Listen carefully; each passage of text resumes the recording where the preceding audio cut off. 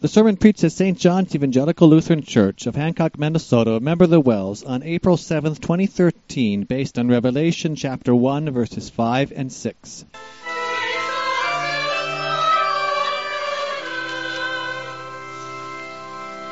Please stand.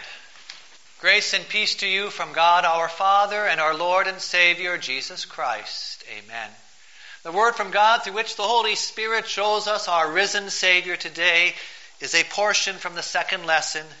We look at Revelation chapter 1, verses 5 and 6. And from Jesus Christ, who is the faithful witness, the firstborn from the dead, and the ruler of the kings of the earth, to him who loves us and has freed us from our sins by his blood and has made us to be a kingdom and priests to serve his God and Father. To him be glory and power forever and ever. Amen. This is the word of our Lord. Please be seated. Dear friends in Christ, fellow saints washed clean in the blood of our risen Savior. Who are you? I'm not asking for your name or for a brief description. Psychologists say that people often ask themselves that question when they go through a life-changing experience. Who am I? Life-changing experiences may be something good and positive like graduating and moving out of the home, or it can be something negative as well, like losing a job or a loved one.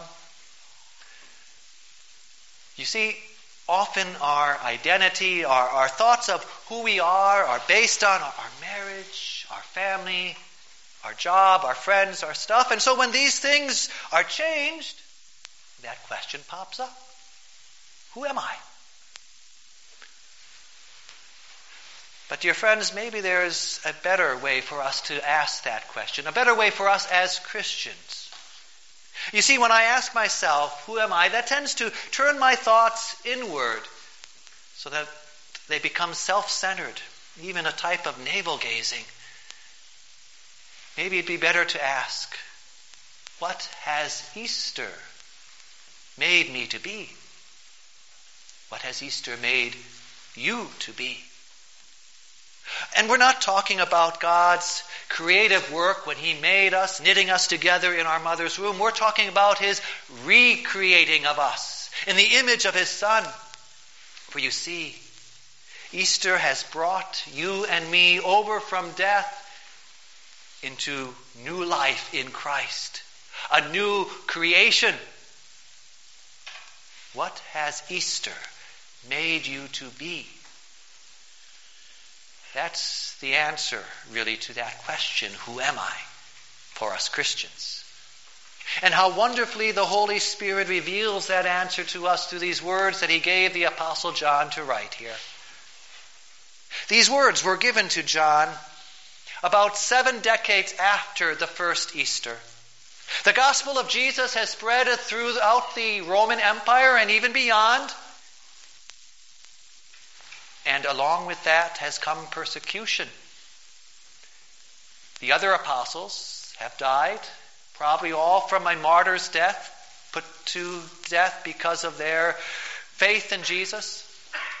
John is the only apostle left, and he's been exiled by the Roman government to the island of Patmos.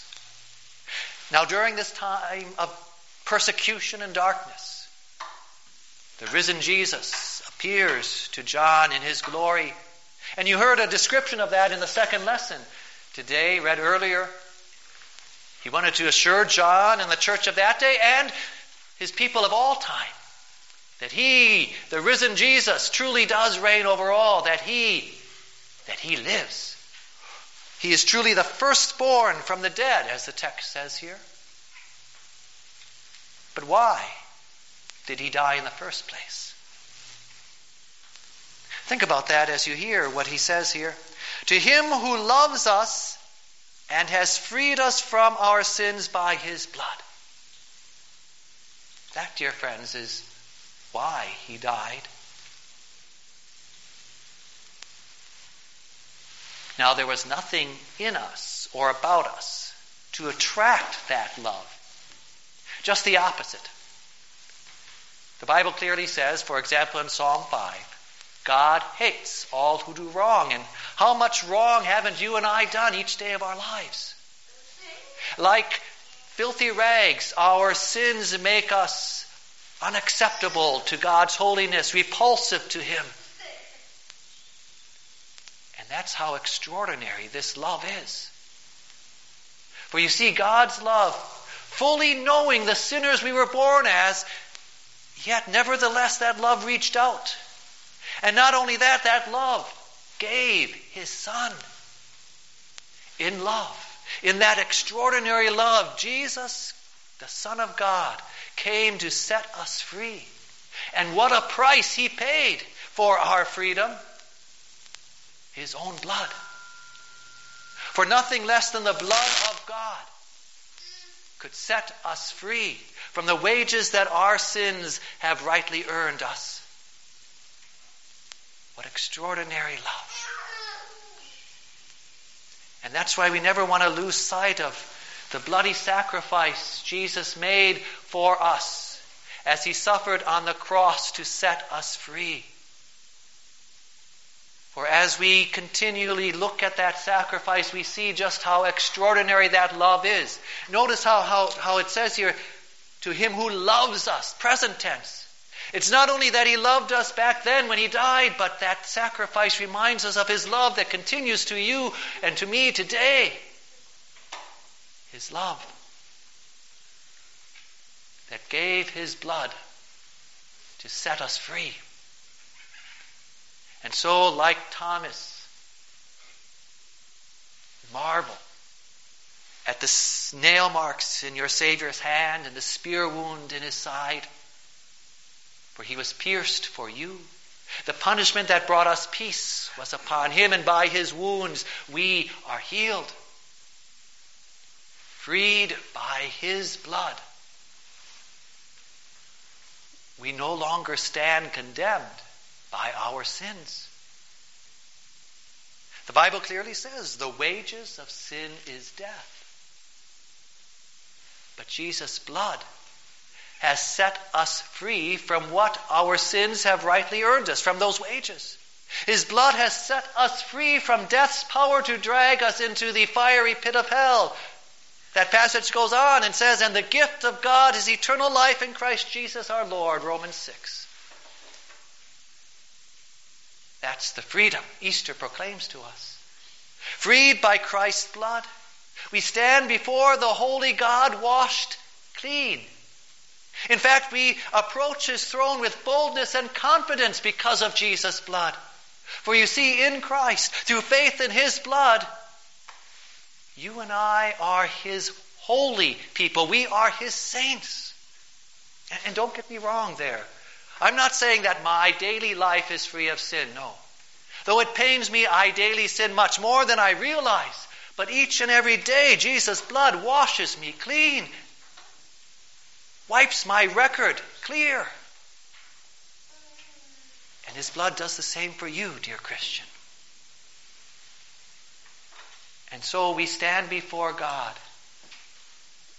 with our record free from sin because of Jesus' blood. That's the freedom Easter proclaims to us. And so what does this make us? What does this freedom that Easter proclaims, what does Easter make us before God? Well, dear friends, it makes us priests. Priests who can approach the holy God. Priests, as it says here, to our Savior's God and Father. Now, what does that exactly mean, that we are priests?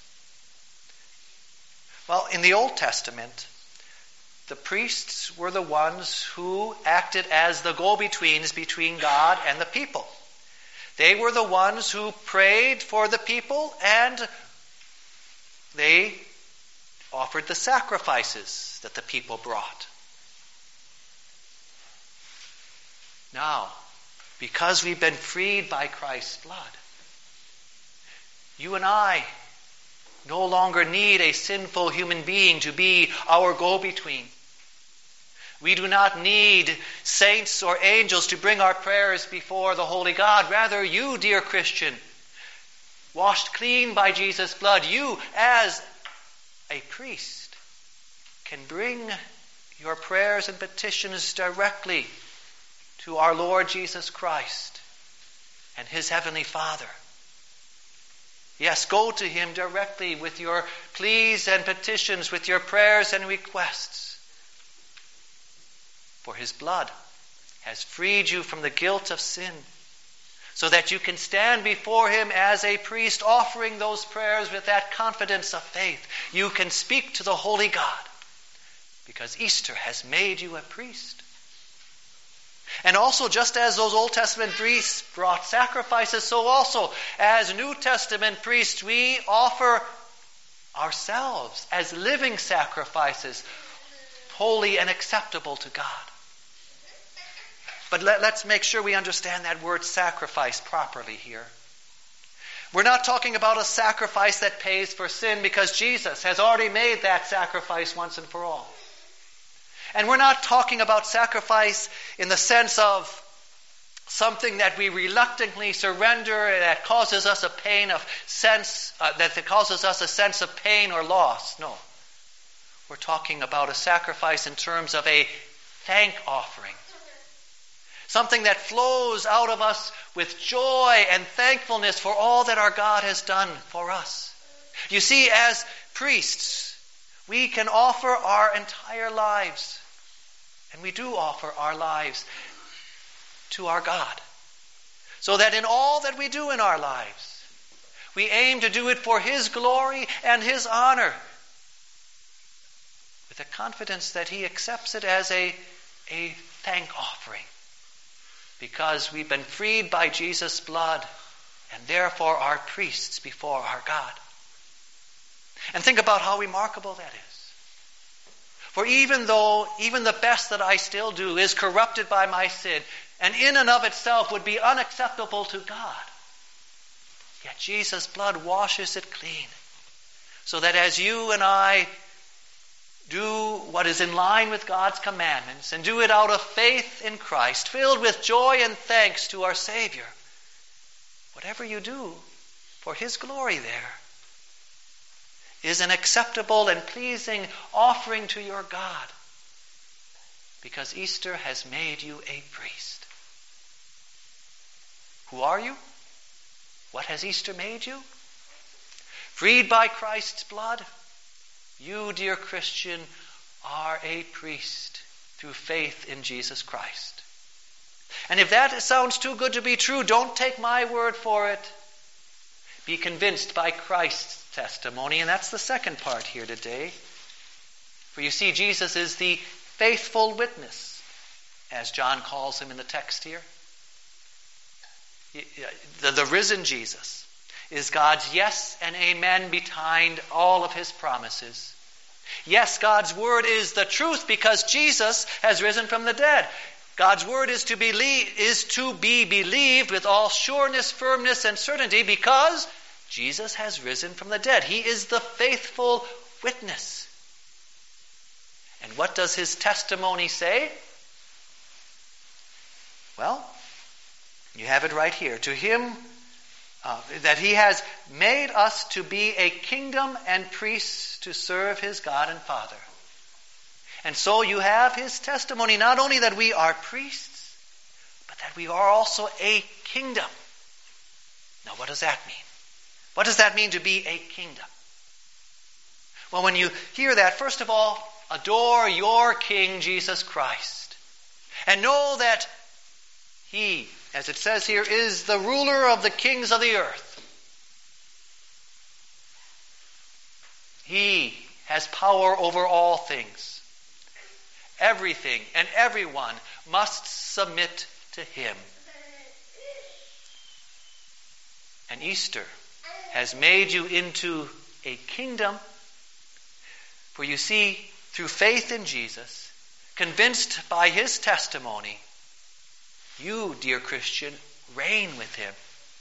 And that means all must serve for your eternal good. Now, as we look at all the bad things that happen in our lives, we may well wonder how that could be true. But if it sounds remarkable, isn't this the same promise that the Lord makes in that well-known verse from Romans chapter 8? We know that in all things God works for the good of those who love Him, who are called according to His purpose. All must serve for your eternal good, because Easter has made you into a kingdom. Now, don't get me wrong here. The world is not going to acclaim us as Christ's kingdom. The world is not going to lavish on us its wealth and praise. No. That's not Christ's testimony. That's not what faith believes. But rather, no matter what the world hurls at us, your King, Jesus Christ, will make it work out for your eternal good, because Easter has made you into His kingdom.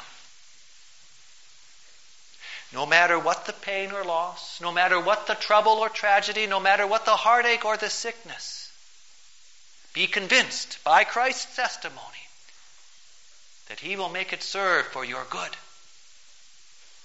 And what confidence this gives us, especially when we face troubles and trials, because we're following Jesus like the apostles did in the first lesson today. No matter what kind of hateful opposition you face when you stand up for Jesus, no matter what kind of insults or ridicule or lies or betrayals or whatever other kind of persecution that comes because you are showing Christ's love to others and testifying about your risen Savior, be convinced by Christ's testimony that none of that can separate you from the love of God. For Easter has made you into a kingdom. And this not only gives us hope and perseverance to endure those times of trouble, it also gives us the strength and motivation to move forward, to continue to show love and kindness in the name of Christ to others, even when that might be rejected. It gives us the strength and motivation to pray for our enemies and not worry if they return our kindness with cruelty, knowing that Christ is taking care of us and ruling over all things, and that we are His kingdom, and that is what Easter has made us. That's what gives us the strength to turn the other cheek, or to repay insults with gentleness and kindness. For yes, your risen Lord is taking care of you, and all must serve for your good. Believe that truth and live it, and let that motivate and strengthen you to move forward in sharing the good news of Jesus and demonstrating His love and kindness towards others. Fully convinced by Christ's testimony that Easter has made you into a kingdom. Who are you? Well, maybe you can convince someone about who you are by showing them your driver's license, like we do at the airport with the security there. But when you're asking yourself that question, who am I? Don't look at your driver's license or anything else about yourself. Look at the empty tomb of Easter. Look at your risen Savior. And know what Easter has made you. Amen. Please stand. The peace of God that surpasses all understanding will keep your hearts and minds in Christ Jesus. Amen.